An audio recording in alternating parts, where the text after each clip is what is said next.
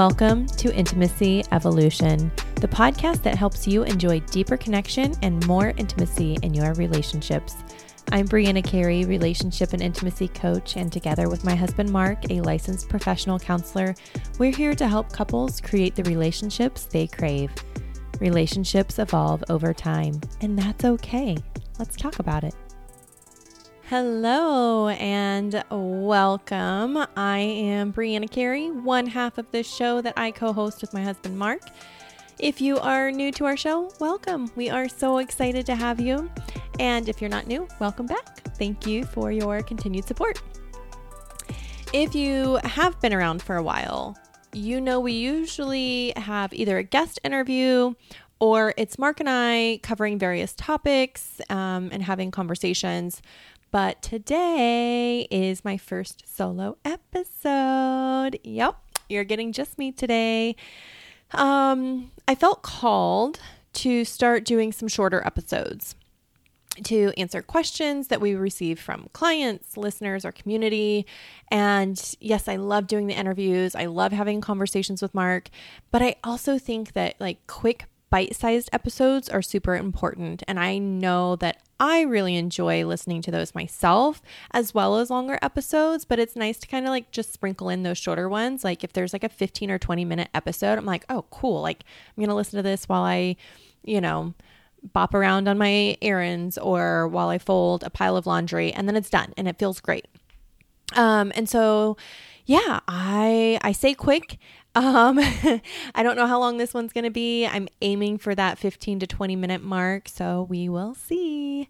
But today I am going to be answering a question that I've received a lot from multiple people, clients, like I said, listeners. I get this question a lot on Instagram and my DMs and stuff. And that is, what conversations should my husband/partner and I have prior to having a baby? This is a fantastic question.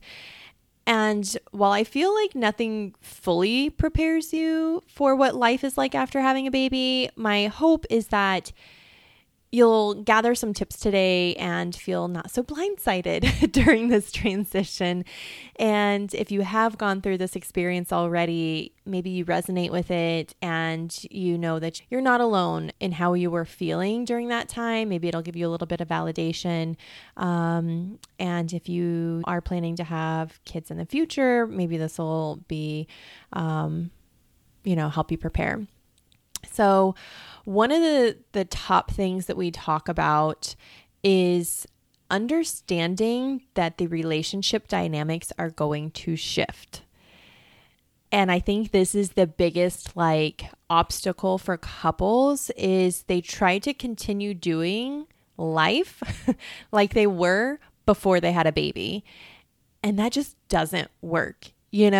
Speaking from my personal experience, I did a lot of the grocery shopping. I did a lot of the meal prep. Well, Mark he likes to cook. So he would do a lot of the cooking, but I would do a lot of the prepping and getting the stuff. I would clean the kitchen. I would do the laundry. I would do a lot of the domestic stuff, whatever you want to say about gender roles or whatever.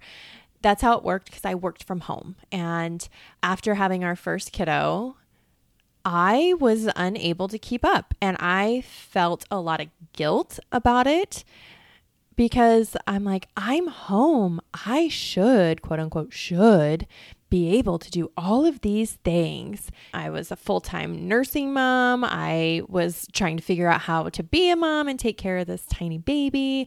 And then I was also trying to keep up with my normal daily tasks and try to run a business on top of that. And that doesn't work. And I feel like that is what is exacerbating the postpartum depression anxiety spike that we are seeing in women today, is because they are trying to juggle all of these hats and it's just not possible. And then the resentment starts to set in on top of the guilt. And so it's this sandwich you're building. It's layers of guilt, resentment, stress, anger, guilt, resentment, and it just like keeps piling on top of each other. And if you don't have somebody you're talking to, like a therapist, one, I highly recommend you have a therapist in place for after having baby, and even before baby, like have your support system in place. So I'll get back to that one in a minute, going back to the relationship dynamics. So having this conversation of what do we want life to look like after we have baby? What am I going to need support in? How do we need to shift this a little bit? So, you're going to be recovering, mom. You're going to be recovering physically, emotionally, mentally after having baby. You're not going to be able to stand on your feet for a long period of time, doing the dishes, cleaning the house, vacuuming. You can't vacuum.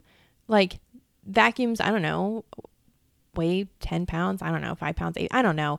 They weigh more than you should be lifting and maneuvering around the house. Okay. So you're not going to be vacuuming. You're not going to be standing on your feet doing the dishes. All right. So those are things that your partner can start taking over.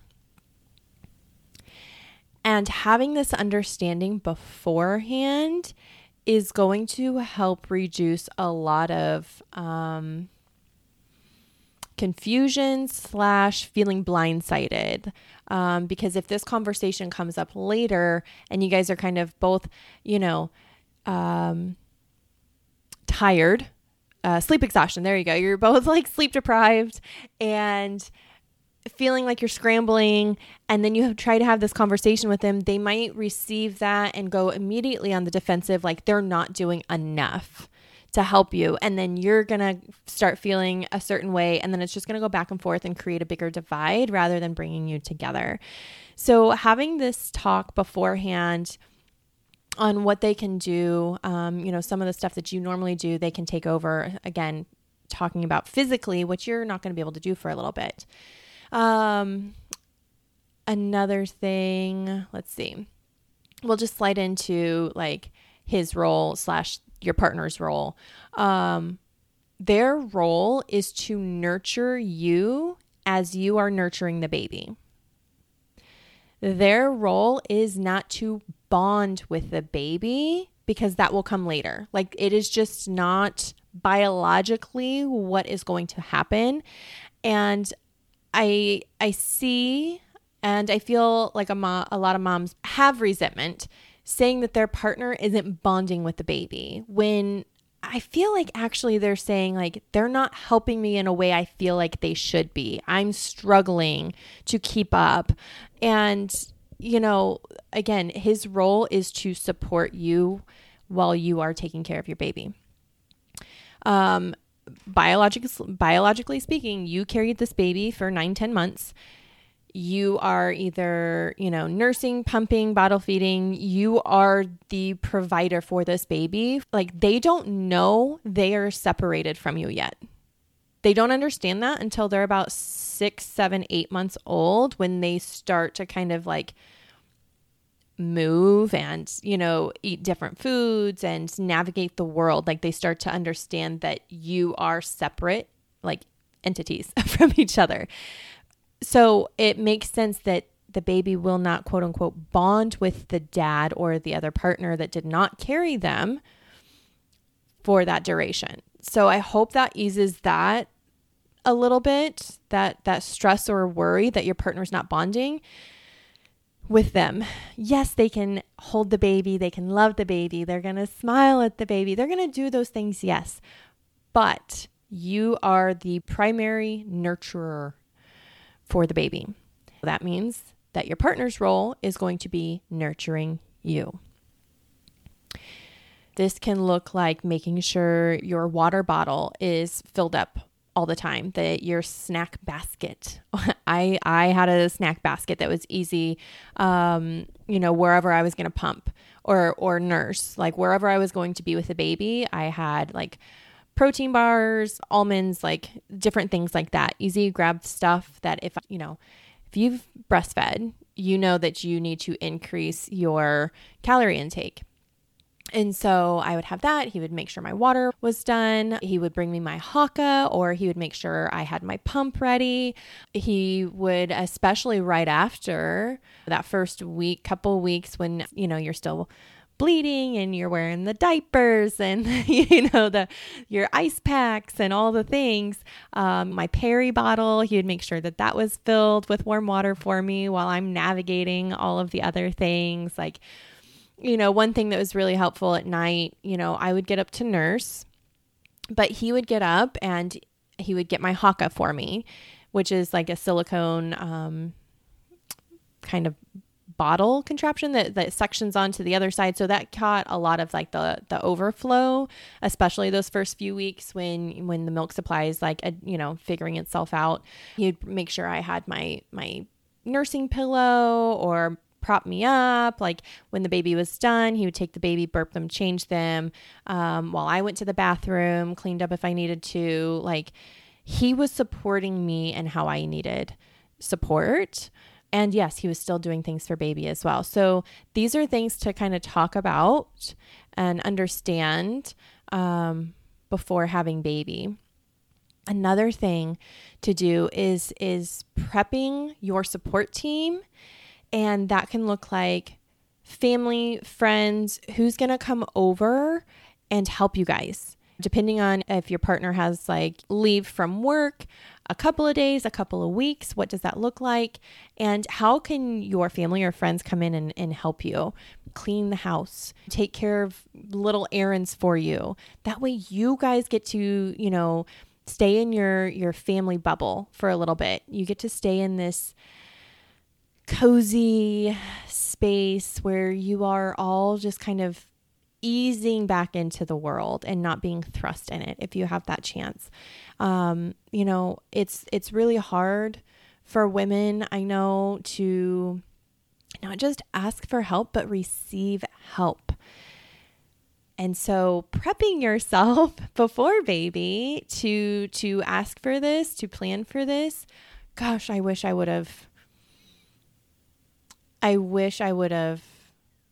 asked for more help and not been, I don't know if it's proud or I don't know the right phrasing for it, but I felt if I had to ask for help, then I was not a good mom. If I had to ask for help, then what did that say about me and my abilities? When in reality, we're not supposed to do it alone. There are so many cultures around the world that cherish this time in a woman's life, that allow her to be nurtured and cared for so that she can nurture and care for her new tiny baby, so her body can heal. And by us not doing this, having this be a regular thing in our society, 100% is contributing to the high postpartum depression, anxiety, suicide that we see in postpartum moms. So when you ask for help, that is a sign of strength. It does not mean that you are incapable. It does not mean that you are not a good mom. It means that you're an amazing mom. Because they tell us we're supposed to do this. Like, it takes a village. It takes a village. Create your village. Like I said, have a therapist that you talk to before having baby and that you continue seeing after baby. Because I didn't realize until I was 5 months postpartum with our second that I was having postpartum anxiety, depression, mom rage, that something was wrong, that I needed more support.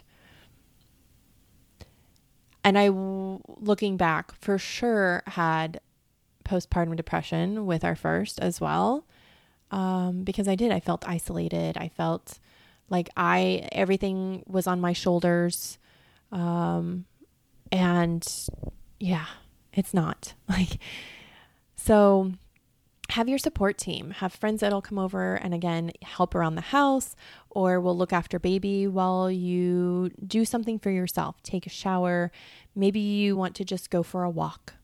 You just want to go get some movement, be outside, however that looks.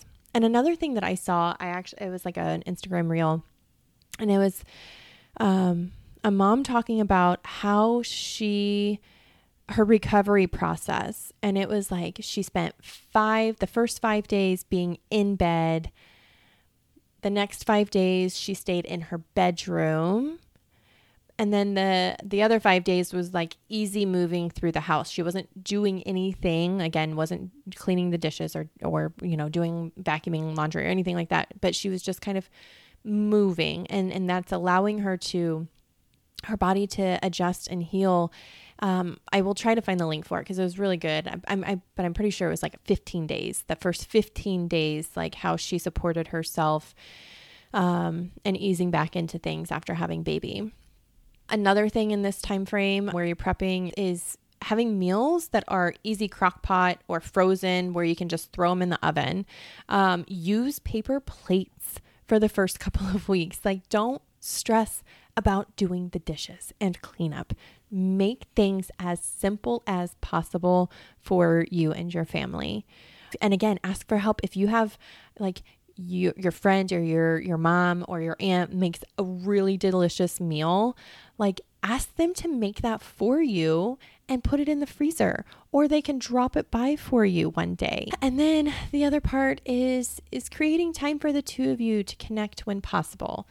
Now, understanding the first 2 weeks, things are going to be a blur.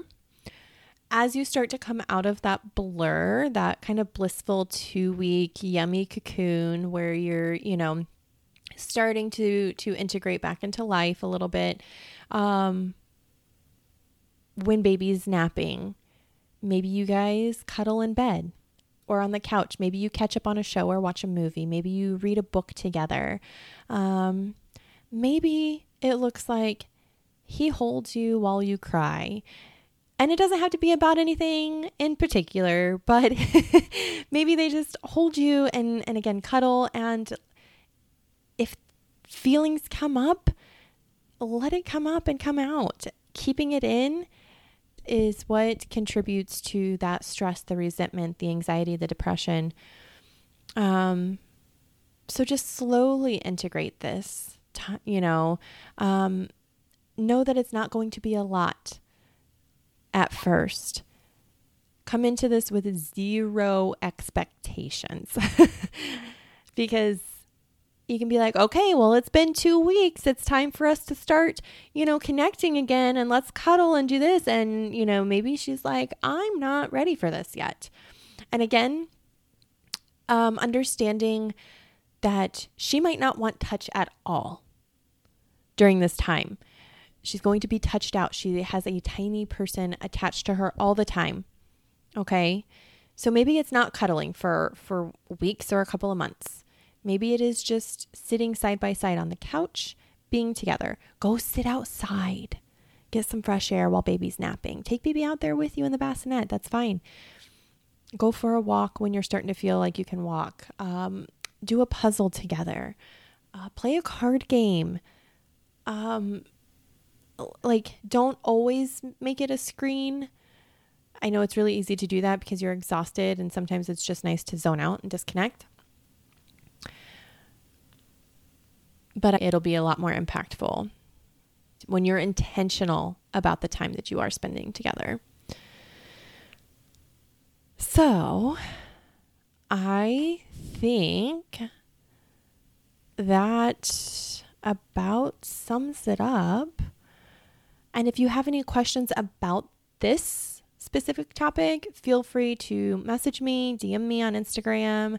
Or if you have another question that you would like an answer to, shoot me a message. I would love to jump on here and answer as many questions as possible to support you all in this. Because again, we're not doing this alone. It does take a village, and having as many support people as possible in your village